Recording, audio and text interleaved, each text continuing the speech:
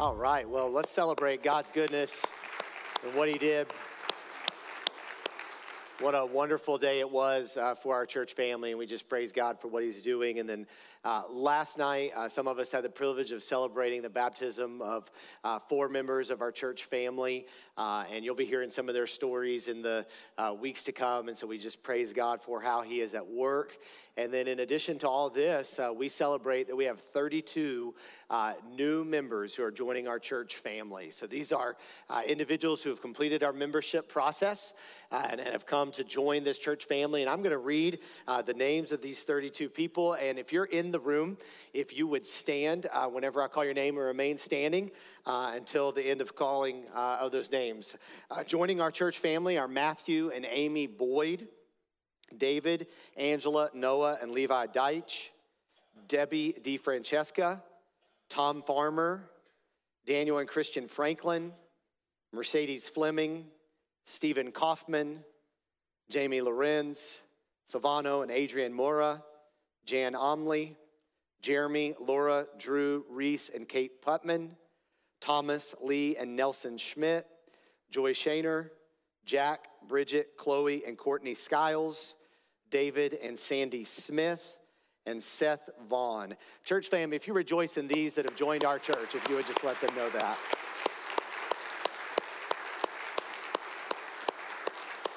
Thank you, guys. You can be seated. And really, it is a great time to be a part of our church family. And I hope that you just realize as a member of our church what a privilege it is to be a part of what God is doing here. And let me just say to you, if you're visiting with us today, or maybe you're watching us online and checking us out, that we are incredibly grateful to have you as our guest. And we would love to know who you are, and we would love to help you learn how you can get connected into the life of this church. If you'll text the word connect to the number that you see on the screen, one of our team members will follow up with you this week. Also, we have our team members at the welcome tables and the welcome desk on your way out. You can stop by there and learn more how you can get involved in life groups or serving or some way in our church. All right, well, hopefully you have your Bible open to Mark chapter 11, where we are going to camp out for the next 3 weeks. Before I get started today, let me say thank you to Pastor Justin and our administrator, Steve Renna, for teaching the past 2 weeks so I can enjoy some much-needed time with my family. And thank you for doing an incredible job of bringing the word. So our time in Mark 11 is going to conclude on Easter Sunday with the question of Jesus' authority from the religious leaders of Jesus' day. That's only 2 weeks away. So church, invite people to join you for Easter, and hopefully you've already signed up to serve us in some way on that morning. And if you haven't already, please do that now.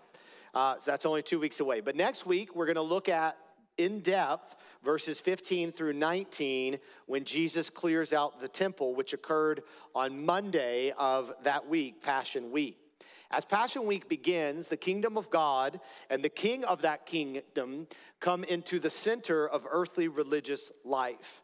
And although we are going to be studying each of these 3 incidents separately over the next 3 weeks, they really belong together. And they help explain one another. That's why we read some of them together this morning. So I think that over the next 3 weeks, you'll find yourself kind of moving back and forth in the different things we're talking about and zooming in and out of Mark chapter 11 as you seek to think them out. Now today, what we're looking at is something interesting that Jesus does as a way of teaching the disciples about the kingdom of God. Now sometimes in Bible interpretation, the text is confusing because we make it confusing. So a lot of people are confused about whether or not Christians should be part of a church or really need to be a part of a church. And the reason this is because people don't want to serve, and people don't want to give, and people don't want to be held accountable. Or maybe people have had bad experiences. But the reality is, it is very clear from the scriptures that we are to be connected to a local group of believers who are trying to do God's will together. Sometimes people get confused about the spiritual gifts and about how important traditions are. And the reality is that the confusion comes from us elevating those things as a source of spiritual pride, but those things are actually pretty clear in the scriptures. People say that the Bible's confusing when it comes to issues of sexuality and marriage and gender. But the reality is it's very clear on those issues, and we just make it confusing because we want to justify our behavior or justify the behavior of people that are around us. And so often the Bible is confusing to understand because we make it confusing to understand. But there are some texts that we really do have to slow down for. And we really need to do some digging into other places of the Bible and maybe into the culture of the original audience to fully understand the text. That's the case with what we're looking at today. And so I'm going to do my best to help the meaning and the application of this text be clear to us. That's why today's sermon is titled, Why a Fig Tree in Jerusalem 2,000 years ago matters to a person in Niceville, Florida today. I don't think anyone's ever titled their sermon that as far as I know, so I feel kind of original. Now, the reason that I might be able to make this clear for us today or do a decent job of that is because I've had time to dig into this and to work at articulating this. It's not because I'm smarter than anyone in this room or because I'm more spiritual than anybody in this room. As Alistair Begg would say, my goal is not for you to say, how did he get that? But to say, I see how he got that. So let's start by looking into the text and making a few observations. In Mark chapter 11, verse 11, it says that Jesus entered Jerusalem and went into the temple. And when he had looked around at everything, as it was already late, he went out to Bethany with the 12. Now, Matthew mentions that it was morning when they go into Jerusalem and they go into the temple. And we'll see more next week regarding what Jesus sees in the temple and why he doesn't like what he sees in the temple. But it's kind of important to note that he is going into the temple during the day as we think about what's about to happen. So they head back to Bethany for the night. Matthew tells us that Jesus was lodging there during the first part of this week. Verse 12 then tells us on the following day, when they came from Bethany, he was hungry. And seeing in the distance a fig tree in leaf, he went to see if he could find anything on it. When he came to it, he found nothing but leaves, for it was not the season for figs. So Jesus sees a fig tree that is in leaf and apparently thinks, I'd like a fig. And it was going to be a teaching opportunity, but it would make sense that he was hungry at this time. And that day, they typically did not eat the first meal of the day till mid-morning. So I guess you could say the Jewish people invented brunch. Okay, all right. I thought it was funny. Anyway, so it does make sense that he would be hungry. To me, I love Jesus, but it doesn't make sense that he would want to eat a fig because those are gross. I don't know what it was about the late 80s, early 90s. Maybe it was that our parents thought, like, because there was fruit in them, they were healthy, or maybe they were always cheap because they're disgusting. My parents would always pack Fig Newtons in my lunchbox, and they were disgusting. The only ones that tasted good were the ones that were made with apple or cinnamon or weren't actually Fig Newtons, basically. But anyway, fig season is in June, which is more than a month away from when this is taking place. Now, commentaries differ on whether this specific tree should have had fruit based on its appearance at this time or not. But it is clear that Jesus is using the fig tree to make a point about being dressed but not having fruit. Can Nate bring me water? Sorry, that's super awkward of one of you. Not the empty bottle. Thank you. We have everything well polished. Thanks, Nate. Love you, man.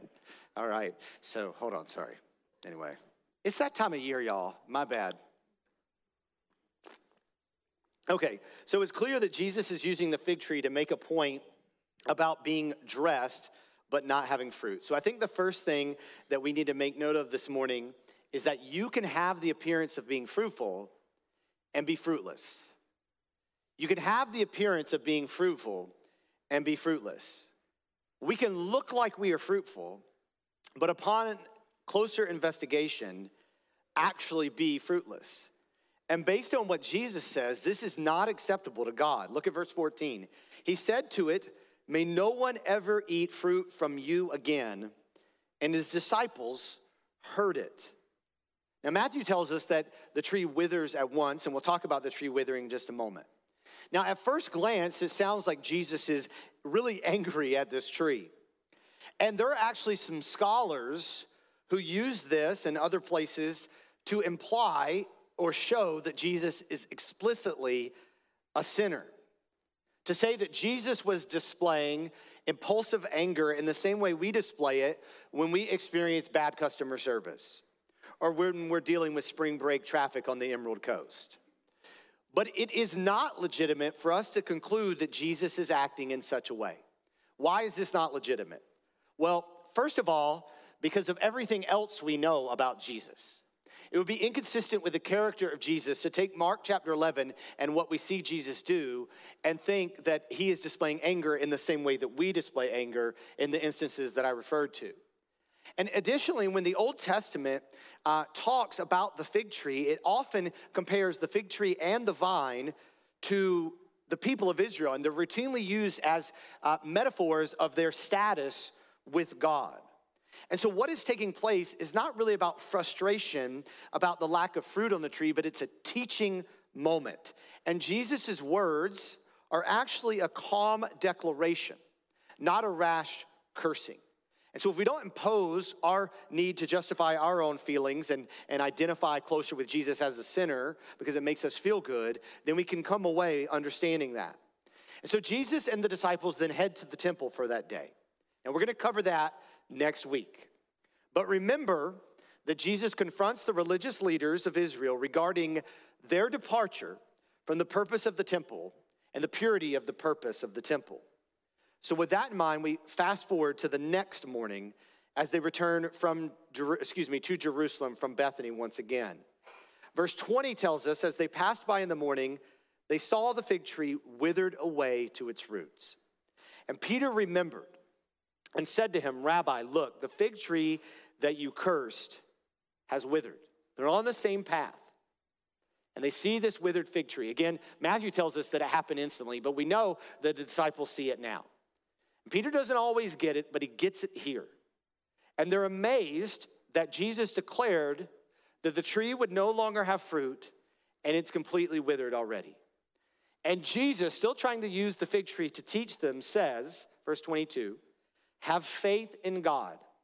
Truly I say to you, whoever says to this mountain, be taken up and thrown into the sea, and does not doubt in his heart, but believes that what he says will come to pass, it will be done for him. Therefore, I tell you, whatever you ask in prayer, believe that you have received it, and it will be yours. Now, these verses have been read and applied out of context, and therefore the meaning of them have been distorted and have been not captured by many. Let's be clear. Jesus is saying this in the context of Peter's amazement that the fig tree has withered so quickly at the command of Jesus. And considering this, Jesus emphasizes what God can do through his people. Matthew states this clearly. Matthew 21, verse 21. Jesus answered them, truly I say to you, if you have faith and do not doubt, you will not only do what has been done to the fig tree, but even if you say to this mountain, be taken up and thrown into the sea, it will happen. Not only can you pronounce God's judgment on a fig tree and it wither, but you can say to a mountain for it to be thrown into the sea and it will happen. This mountain is the Mount of Olives, but Jesus is clearly speaking figuratively. Jesus is saying God empowers faith. God empowers faith. God wants to work in and through his people. Before we start talking about what this means for us, there's one more aspect from our text today that we cannot overlook. In fact, overlooking it will cause us to miss the whole point of why Jesus does what he does here and period. Verse 25, and whenever you stand praying, forgive if you have anything against anyone, so that your Father also who is in heaven may forgive you your trespasses.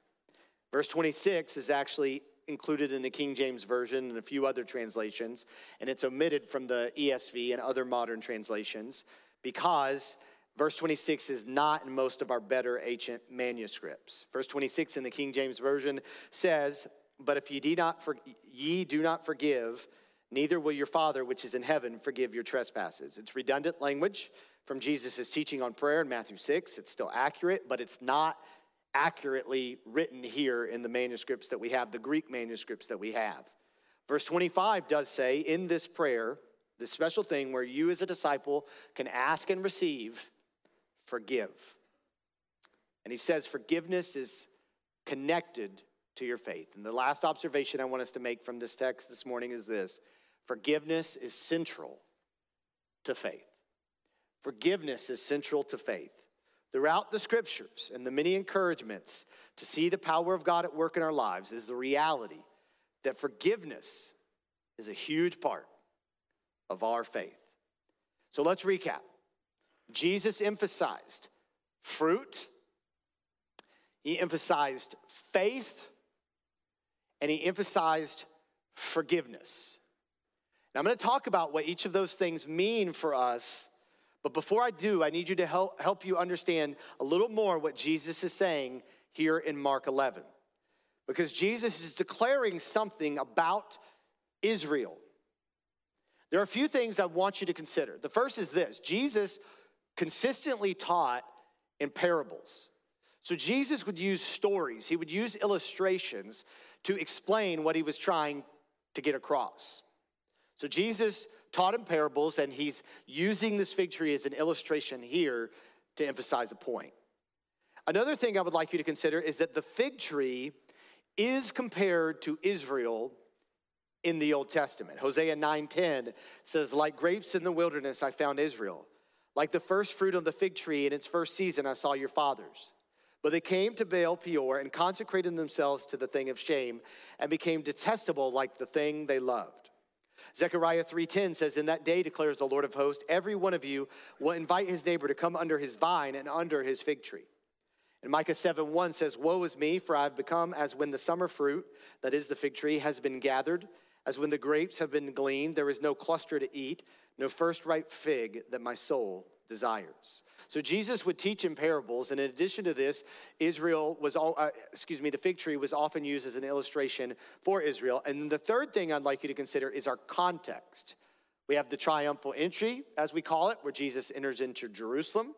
Jesus goes into the temple. He sees what's happening in the temple, and he clears out the temple. And then also Luke's gospel tells us that Jesus weeps over Jerusalem. Luke says in 19:41 through 44 that when Jesus drew near and saw the city, he wept over it, saying, would that you had known on this day the things that make for peace, but now they are hidden from your eyes. For the days will come upon you when your enemies will set up a barricade around you and surround you and hem you in on every side and tear you down to the ground, and you, your children within you, and they will not leave one stone upon another in you, because you did not know the time of your visitation. So he's talking about God coming to visit Israel and the judgment that would come upon Israel. And this would come true. Jerusalem would be destroyed. The temple would be destroyed.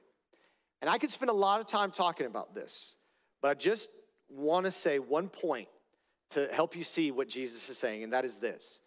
Jesus is proclaiming the end of time for the nation of Israel as the means through which God's kingdom multiplies.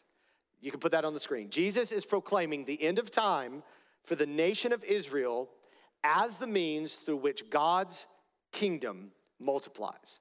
In the Old Testament, we see that God is using the nation of Israel as the vehicle through which all the nations will be blessed. There are many scriptures in the New Testament that clarify a shift in the vehicle that God is using and the original intent that God had in using the nation of Israel. Romans 11, verse 1 through 6 is just one of those, where Paul says this, I ask, has God rejected his people? By no means, for I myself am an Israelite, a descendant of Abraham, a member of the tribe of Benjamin. God has not rejected his people whom he foreknew. Do you not know what the scripture says of Elijah, how he appeals to God against Israel? Lord, they have killed your prophets, they have demolished your altars, and I alone am left, and they seek my life. But what is God's reply to him? I have kept for myself 7,000 men who have not bowed the knee to Baal. So too, at the present time, there is a remnant chosen by grace. But if it is by grace, it is no longer on the basis of works. Otherwise, grace would no longer be grace. See, what Paul is clarifying here and really upon the teaching of Jesus is that throughout all of God's history with Israel, God did not always preserve everyone who is a part of the nation of Israel, but he used the nation of Israel to preserve a remnant of people who were people of faith, who believed in God for righteousness. And so what Paul's saying then is he's saying God isn't rejecting all of those who come from Israel by saying I'm not going to use Israel in the same way anymore, but he's still calling and saving the remnant of those who had faith, of which Paul is one of those. You see, from the beginning of God calling Abraham, who is the father of Israel, he said, I will make you a blessing to all the nations. The plan was not one nation, the plan was multiple nations. And in the day of Jesus is cursing the fig tree. Jesus will clear out the temple because Israel is not that anymore. But Jesus tells Peter, but I will still bring forth fruit. And so what we need to understand is this: in spite of the discouragement that might be felt by the immediate context about the nation of Israel, God's plan has always been to have a kingdom of all nations, and he uses the church to continue this plan. God has always been about a people of all nations for himself. That's what he told Abraham. That's what he tells us is our future in Revelation. And God is using the church, and Jesus says to his disciples in the Great Commission, that I've given you authority. Make disciples of all nations, baptizing them in the name of the Father, the Son, and the Holy Spirit. God is using his church to accomplish this plan. Okay, so what is the relevance of a fig tree in Jerusalem to me in Niceville, Florida, or wherever you may live? And I want to revisit the observations we've made and talk about what they mean for us. The first is this: you can have the appearance of being fruitful and be fruitless. You can have the appearance of being fruitful and be fruitless. Israel was still doing a lot of the things that the Old Testament prescribed for them to do.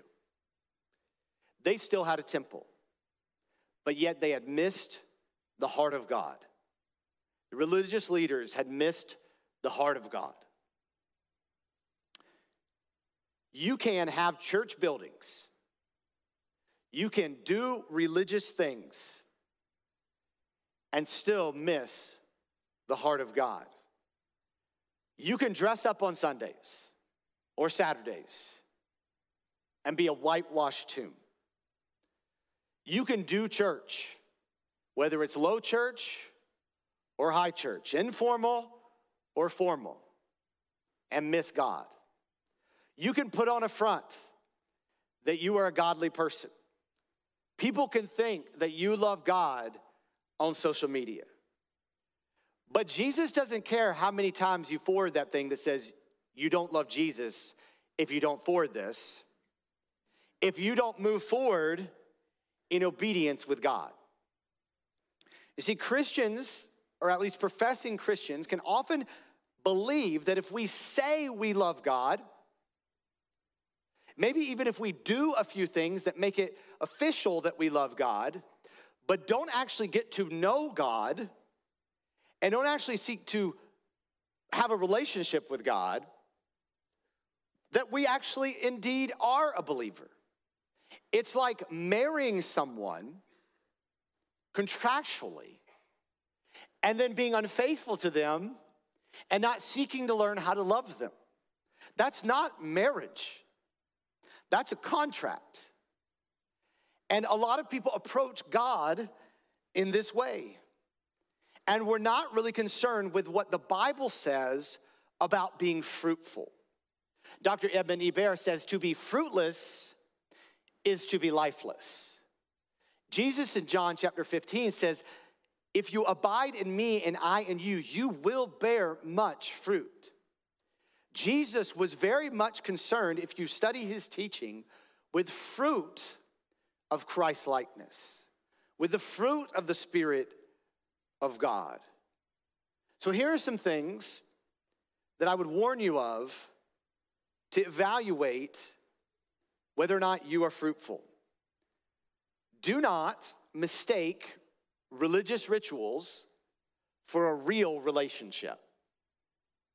Do not mistake having godliness as a part of your routine for actually being someone who hears and obeys God. Don't mistake the approval of men for the acceptance of God. You can find a group of people who affirm your version of Christianity. We should not primarily be concerned with whether or not we have the affirmation of people for our version of Christianity, but whether or not we are affirmed by God in our seeking Christ. Don't mistake a short-lived feeling for a life-changing conviction. Whether it's traditionalism or more of a progressive version of Christianity, we often find these traditional things, these traditional elements, and these more modern elements, and we say, they make me feel a certain way. And we don't want to admit it, but so much is tied to emotion and feeling rather than truth and substance. And we must always test our emotions with the truth and the substance of what God's word says about how we should live our lives and what doctrine is.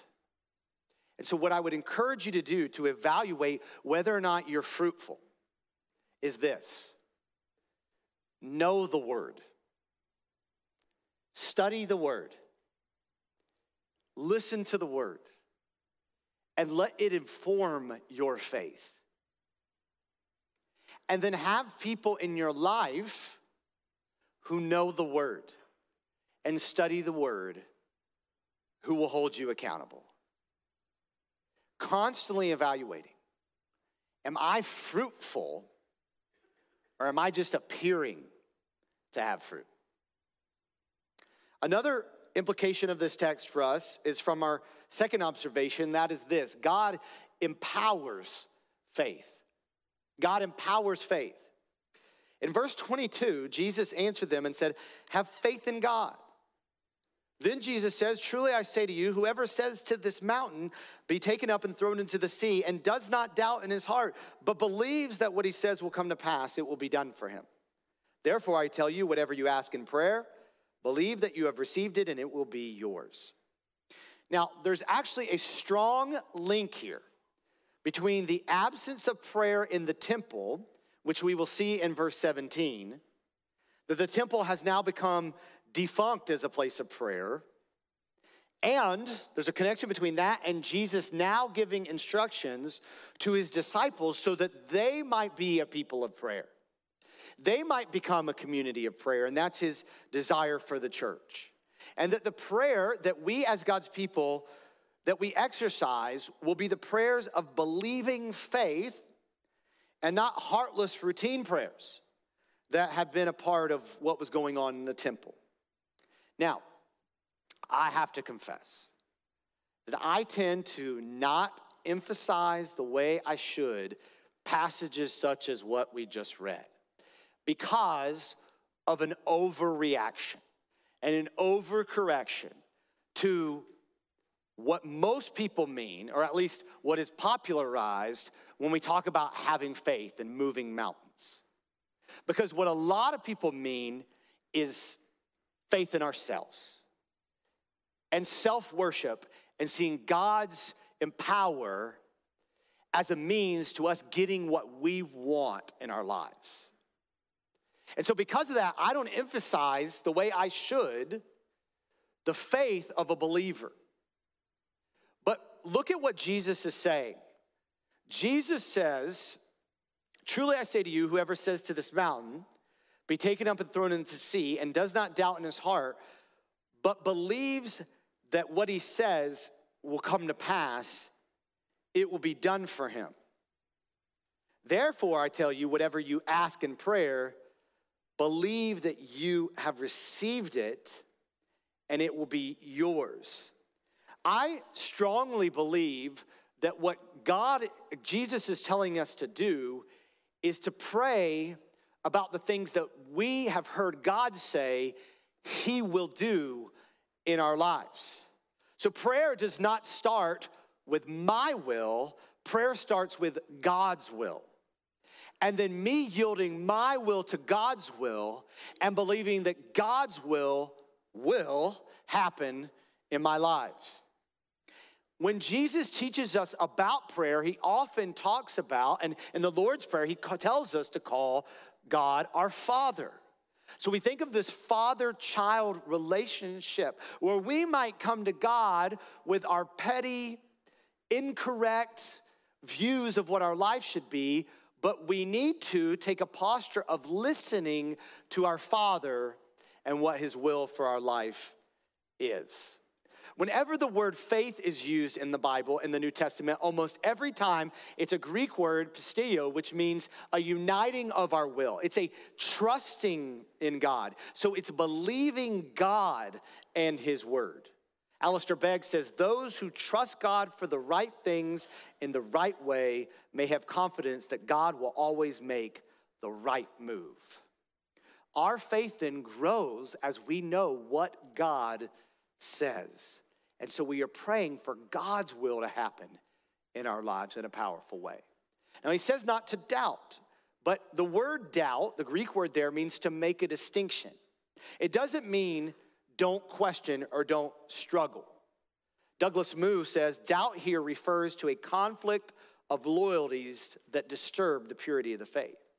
He's saying when you doubt, you aren't sure that God's will is best because there's something else that you want that causes you not to be sure that God's will is right for you. In James' letter, he says, for the person that but doubts must not suppose that he will receive anything from the Lord. He's a double-minded man, unstable in all his ways. Double-minded is a Greek word, dipsychos, which means double-souled. It means you have a divided heart. He's saying those who really don't want God's will aren't praying right.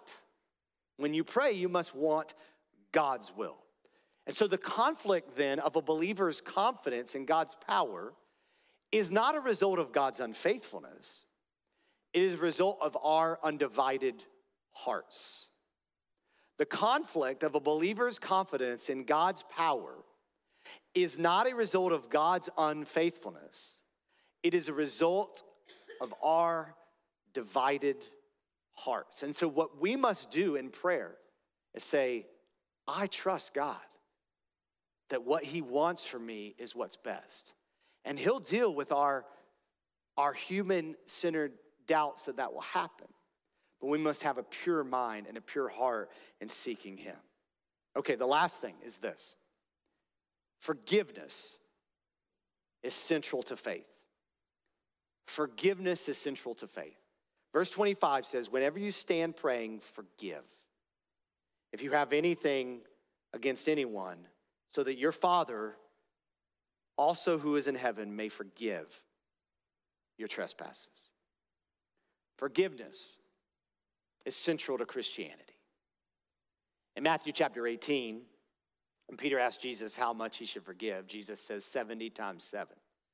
Now, he doesn't mean after the 490th time of your husband not doing that thing he asked you to do, you can stop forgiving him on 491. His point is to use common language of that day to say we don't count. There's a parable that Jesus gives of an unforgiving servant, a servant that was forgiven of a debt that he can never repay, a lifetime of debt. And then someone owes him a couple days of debt, and he won't forgive that person. And he uses this to help us understand how we don't understand the forgiveness of God if we aren't willing to forgive people. And in the Lord's Prayer in Matthew 6, 14 and 15, it says, if you forgive others their trespasses, your heavenly Father will also forgive you. But if you do not forgive others their trespasses, neither will your Father forgive your trespasses. You see, if we've not grasped the forgiveness of God in our life, and perhaps we're not willing to forgive, but if we have realized the debt that we've been forgiven by God, then we become people who are full of grace and full of forgiveness. You see, we're talking about fruit. And the fruit of God's people is grace. The fruit of God's people is mercy. The fruit of God's people is forgiveness, because that's the gospel. And the gospel takes root in our hearts, and that's the fruit it brings forth. Yesterday, one of our students came to me and was talking to me about a difficult person in his life, and I appreciate the courage and the boldness of this student to just come to pastor and just ask, what would be your advice for me? And indeed, the person that he's dealing with is difficult, and I validate that. But even as we talked about it, this young man admitted that he sees that it's a struggle for him to have the kind of grace that he should have with people.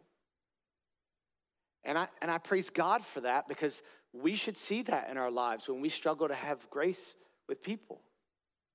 And if you don't see a reason to show others tremendous grace, then perhaps you have not grasped the tremendous grace of God. If you don't see a reason to show others tremendous grace, then I don't know that you've grasped the tremendous grace of God.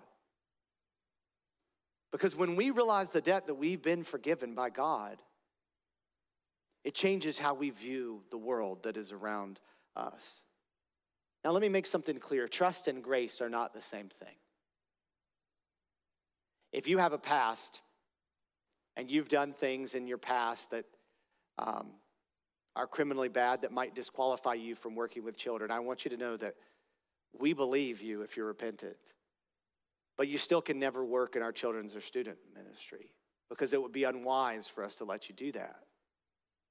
It's not that we don't have grace for you. It's just that given your past, there's a level of trust. And people may have hurt you in your life, and you're not going to be vulnerable with them. And I understand that. But it doesn't mean you don't show them grace and forgiveness and believe that God may indeed have changed their heart. Because we realize in our life, when God has forgiven us of our sins, what he can do in other people's lives. And then Christianity should be this realization of that power in our hearts overflowing into the lives of those in our home and those beyond. Israel was obsessed with being a political body. And they, I believe, were bitter about what they'd experienced over the past several centuries from the Romans, from the Syrians and others, and ultimately bitter towards God because they didn't have the culture they wanted. And because of that, they neglected the central reason that God had chosen them, and that was to spread the message of God's kingdom. In church, when we look around in our world and maybe even our community and the people we're around, we're tempted to look at people and get into a cultural war instead of first and foremost fighting the spiritual battle for the souls of men and women. And the primary way that God brings about the reconciliation of people to himself is through those he has given the ministry of reconciliation, because we implore to them on our behalf, be reconciled to God as we have been. And so we must view the world through this lens. I may have shared this before, but when I was talking to this young man yesterday, I told him this story that happened to me a few years back. My wife, when I'm going to Destin, tends to say, "Oh, you're going to Destin? Here, I have returns at the store. Take those returns." To Old Navy. In fact, that happened this past Friday night. But several years ago, on another night, much like this week, she sent me to Old Navy to make some returns. Now, do I actually return them for the right value? Not normally, but I do my best. And so I was in Old Navy, and she said, go and look for a shirt for one of our kids at the same time. And so as I did this, I was walking around, and there was this little girl, and she was being obnoxious. She was running around, she was loud, crying, then laughing, and it really didn't faze me. Not that my children are that obnoxious, but I have 6 kids in my house, so loud kids don't bother me at all. And so, I just kind of noticed it. Then this other lady, it bothered her. And, she's like some people and their kids and don't know how to raise their kids, and this generation, millennials. And I'm like, hey, I'm kind of a millennial. But anyway, and then this third person, this other woman, walks up to this little kid and says, is something wrong? She says, I can't find my mommy and daddy. And it just hit me in that moment that the reason the girl was acting the way she was acting is because she was lost.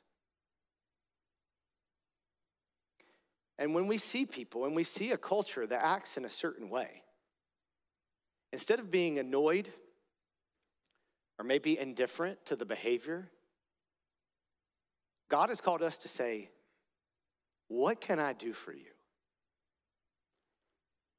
And when they come to the position in the place where they realize they're lost, we help them understand that there's a heavenly Father that is waiting for them to turn to him any moment. That's the gospel. And that's what the gospel should be doing in and through us. May that be what defines the fruit of this people of God who meet here this morning. Let's pray together. God, I thank you for your grace. And I pray that if there's somebody here that they know they're lost. God, unlike the parents who I don't know where they were in that moment, when we realize we're lost, we realize that you're right there behind us, ready for us to grab your hand. And you have clearly demonstrated the depth of your love and the depth of your commitment to us in the cross of Jesus Christ, where Christ demonstrated his love towards us, and that while we were still sinners, Christ died for us. And so I pray that someone today, that they might run to the mercy and grace and forgiveness of God. And for your people who have been forgiven of our debt, it's been nailed to the cross, it's been delivered. God, may we be people who carry that message, who walk in that message of your grace every day. I pray this in Jesus' name, amen.